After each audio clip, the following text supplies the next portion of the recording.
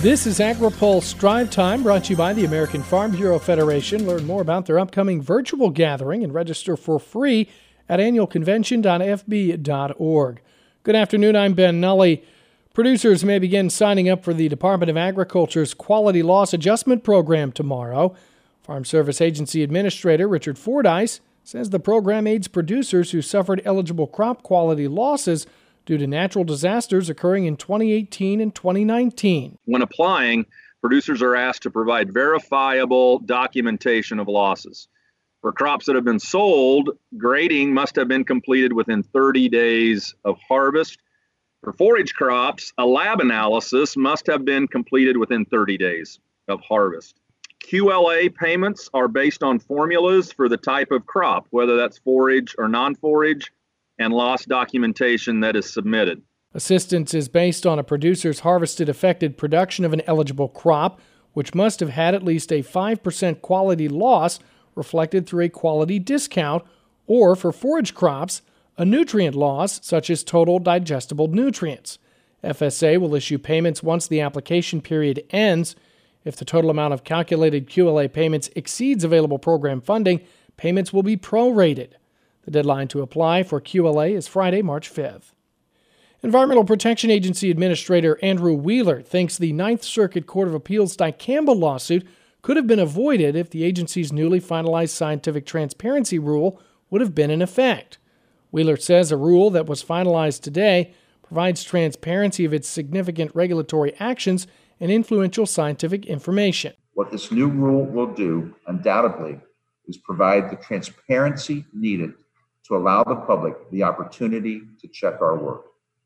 Transparency is a defense of, not an attack on, the important work done by our career scientists here at EPA, along with their colleagues at the research institutions around the country. He says the agency learned its lesson on dicamba. I think if the original dicamba registration had been, more clear, and I think our regulation this summer for dicamba, where we put more specificity in the science we were using to make our determination on dicamba. If we had done that up front originally on the original dicamba registration, I think we could have avoided the entire Ninth Circuit Court decision and case. The Ninth Circuit vacated the registrations of 3 dicamba herbicides in June. As of this December, EPA is facing more lawsuits over the product. Today's Drive Time is brought to you by the American Farm Bureau Federation. Farm Bureau is thrilled to throw open the doors of its virtual convention. Join us from your homes and offices to hear inspiring, entertaining, and insightful speakers like Mike Rowe, Rourke Denver, and Beth Ford. Register for free at annualconvention.fb.org. A nationwide survey of 400 ag producers showed a modest increase in views of the farm economy in December. Jim Mintert is director for the Center for Commercial Agriculture at Purdue University. He says the Ag Economy Barometer increased 7 points. The Ag Economy Barometer rose to a reading of 174 from 167 a month earlier. The rise in the Ag Economy Barometer was primarily attributable to an improvement in the Current Conditions Index, which rose 15 points compared to November. The Index of Future Expectations also rose, but that increase was just 5 points compared to November. The sharp 15-point jump in the Index of Current Conditions is correlated with the farm income boost provided by the ongoing rally in crop prices. That appears to be the driving force behind producers' optimism. This month's survey was conducted from December 7th through the 11th.